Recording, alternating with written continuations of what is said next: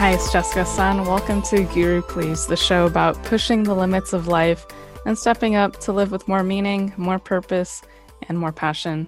Today, I want to talk about perfectionism and what it is, my personal relationship with perfectionism, and then how to overcome it, how to work with it, see what it can reveal about you, and some ideas on how to live differently and live outside of that perspective. Perfectionism is a really personal topic for me. I used to be perfectionistic, very much identified with being a perfectionist and was proud to be one. It really was something where every little mistake was identified and nothing was okay if it wasn't 100%. There was this sense of, well, if I can work hard enough to kind of be the best, then why not do that? And anything less than that just is failing. It's just not good enough. A huge key to understanding perfectionism and living in a different way is to recognize the benefits you're getting out of it. So, that sense of pride was a good thing in some sense of feeling like, I want to work hard. I want to strive to be better. I want to strive to be the best. I mean, that's not a negative thing. And so a lot of things that were once adaptive for us become maladaptive. And so at one point, it may have been adaptive for you to be perfectionistic, especially in school.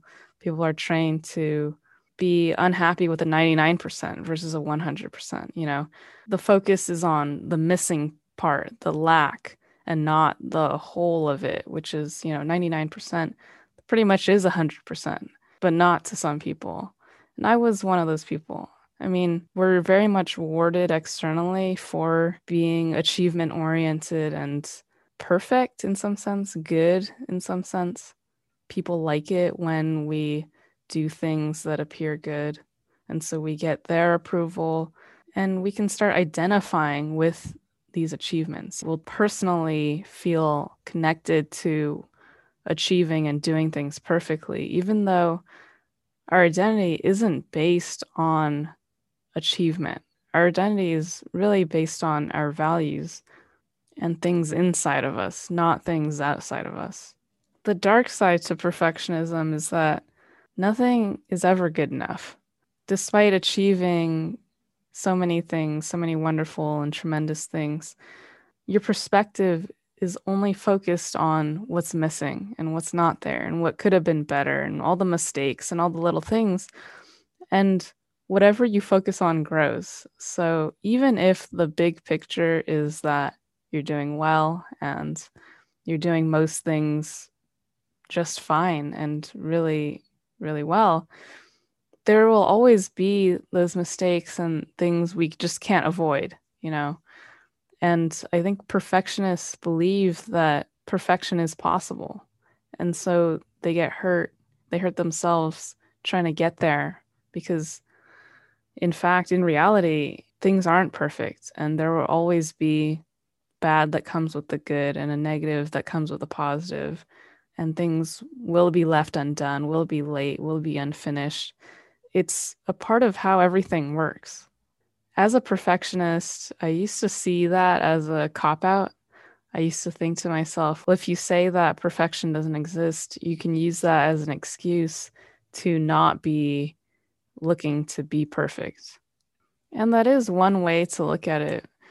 And I suppose there's no right or wrong way or no right or wrong perspective. They're just different. So it really comes down to how do you want to feel? How do you want to treat yourself? How do you want to interact with others? Perfectionism is a symptom of your relationship with yourself. When you are seeing the flaws of everything and what's missing and what's wrong and what could be better in the world, that is also how you treat yourself. And you are only looking for your own flaws and you are looking for what's wrong and missing and lacking in yourself. And you believe that you are not good enough and that you must be constantly improved and that in the end, you will never be good enough because there's just something wrong with you. I mean, it just comes down to your own sense of self. When you realize that, it really allows you to take responsibility for your own experience. The thing is that it's not our fault that we are perfectionistic. It's definitely something that this culture really ingrains in us pretty early on in terms of, being surrounded by media and images and films and shows and a lot of ideas and stories around being better and achieving more and that being a great thing that we should all strive for, looking better, having more things, cars, houses, doing well in school. I mean, the stories of extreme circumstances really were shown such a distortion in media that occupies our mental space for so long that we end up thinking that we just aren't good enough how we are. That might also be compounded by your relationship with your parents or caregivers early on, how you were treated or mistreated, or the lack of some treatment as well. That might lead you to believe that it's your fault, that something's wrong with you, rather than, well, they have their own life experiences and, they're dealing with their own things because children tend to, because they don't know anything, they tend to blame themselves when things go wrong and believe it's about them. School is a system that we pretty much all go through. And at least in the US, there's this pressure to be better than others, to prove ourselves and our worth. This idea that the future depends on what we do now. And also, for many people, this conditional love that they get from their parents in terms of if you do well in school, I love you more, or some sense of that. There might be the flip side of being punished for not being perfect or being good or doing well. And so part of perfectionism might be a fear of being average or a fear of performing poorly, quote unquote. Regardless of what happened to you, if you're an adult now and nobody's pressuring you to do anything or be any which way, or even if they still are, perfectionism comes down to your relationship with yourself and how you want to be talking to yourself and what you want your mental and heart space to look like. I mean, if you want it to feel abusive and negative and dark, I think that's what perfectionism is inside our minds. It's a place of misery. It's a place where nothing is good enough. Everything feels like a burden. It feels heavy. It's this constant race and this cycle of even if you do something perfectly, well, that's only getting you to the next place where, there's another opportunity to fail. It's another possibility to not be perfect. And so it's kind of like an addiction that just isn't rewarding anymore. And it's just a very self defeating addiction.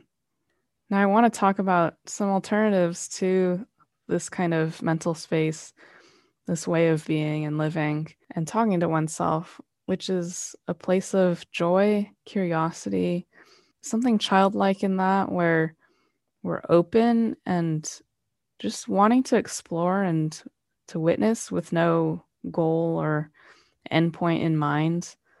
And feeling like we can play and having that sense of open fields to do as we please.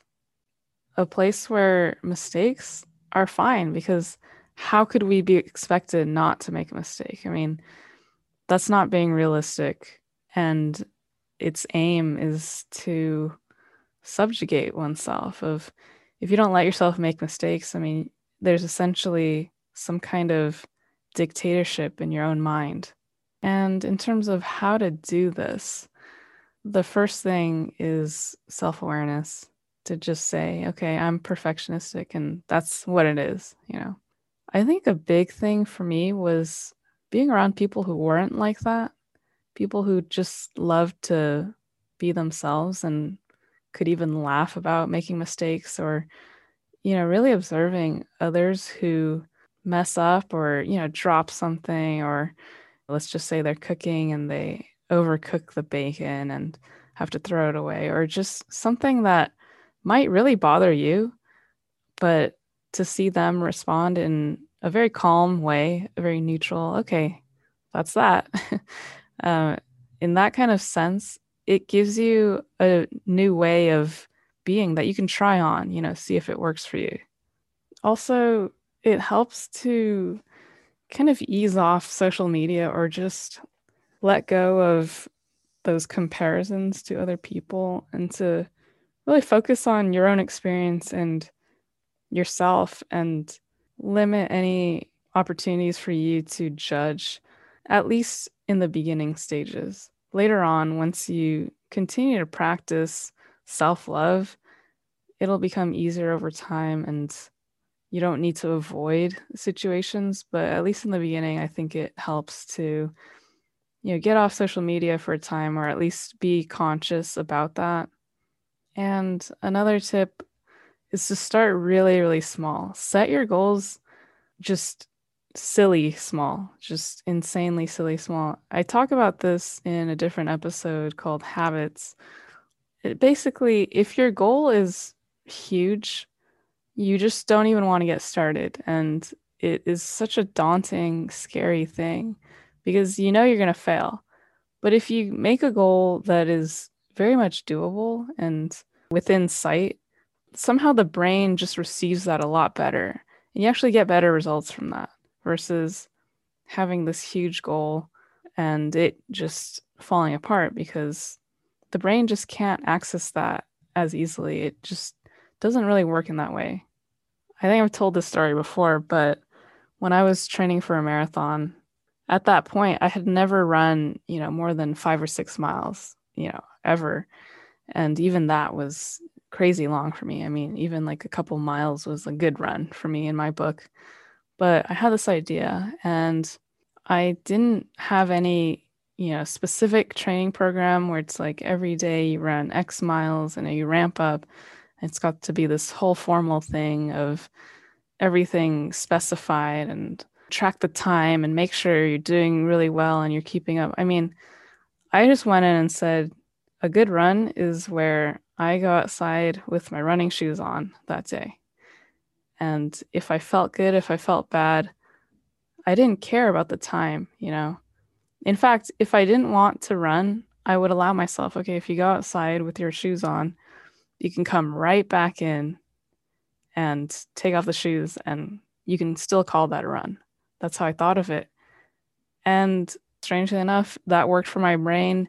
I never did end up putting the shoes on, going outside, and then coming back in. Because once you get the ball rolling, then it's so much easier, overcoming that initial inertia is huge. And it doesn't make sense logically, but the brain doesn't necessarily think completely logically. Otherwise, none of us would be perfectionistic in the first place. So setting the bar low like that doesn't mean that you don't care about your aspirations and your big dreams and your big goals and your ideas. It just means that you know how your brain works and you know how to use that knowledge effectively. Coming out of a perfectionistic way of living doesn't mean you're letting go of this sense of pride and this desire to kind of learn more and do better. It just really means that you come to yourself with love and that you're not going to beat yourself up and put yourself down and criticize yourself constantly and just have a dark cloud in your mental space. You will start bringing more joy into what you do. You'll start being more present with what you do instead of obsessing over, am I doing well? Is this good enough? And it'll help you become more creative and free and expressive in whatever you're doing. Most importantly, it helps you feel alive. And there's nothing quite like that feeling. And anything can be an opportunity to kind of put your foot in the door in terms of living less perfectionistically and more freely, happily, joyously. If there's a hobby that you love and that you just do for its own sake, then, start there and just do that and take those lessons into other parts of your life. Or if you just feel like you're perfectionistic with literally everything, you can always take up something new and then just see how it goes without any expectation of doing well in it. And from there, really understanding that every person on this planet has things they're better at and things they're worse at. And that's okay because you don't need to be good at everything to kind of prove yourself and show that you're worthy and that you're good enough and that you're of value. I keep meaning to make an episode on self love because that's kind of what all these topics really touch upon and weave into. So that'll happen next week. And I hope you found this episode helpful about perfectionism. The challenge this week is to write down 3 ways in which you find yourself being perfectionistic, or the biggest things that you tend to be really perfectionistic about. Just write them down. You don't need to do anything else. And maybe allow yourself to consider, okay, why these things specifically? And it could root back to your childhood. It could have other meanings and associations for you. So just introduce that into your mind as something to just have in the background of something that you're pondering and that you want to gain more of an understanding of and increase your self-awareness. Coming up on Friday, we've got a conversation with Pip Ray, and we talk about empowerment, women and men's empowerment, violence, justice, and the justice system, how she's an advocate for both victims and perpetrators, and it should be an interesting conversation. So tune in on Friday for some thought-provoking ideas in the justice space as it relates to gender. That's it for today, and I'll catch you next time for another episode of Guru Please.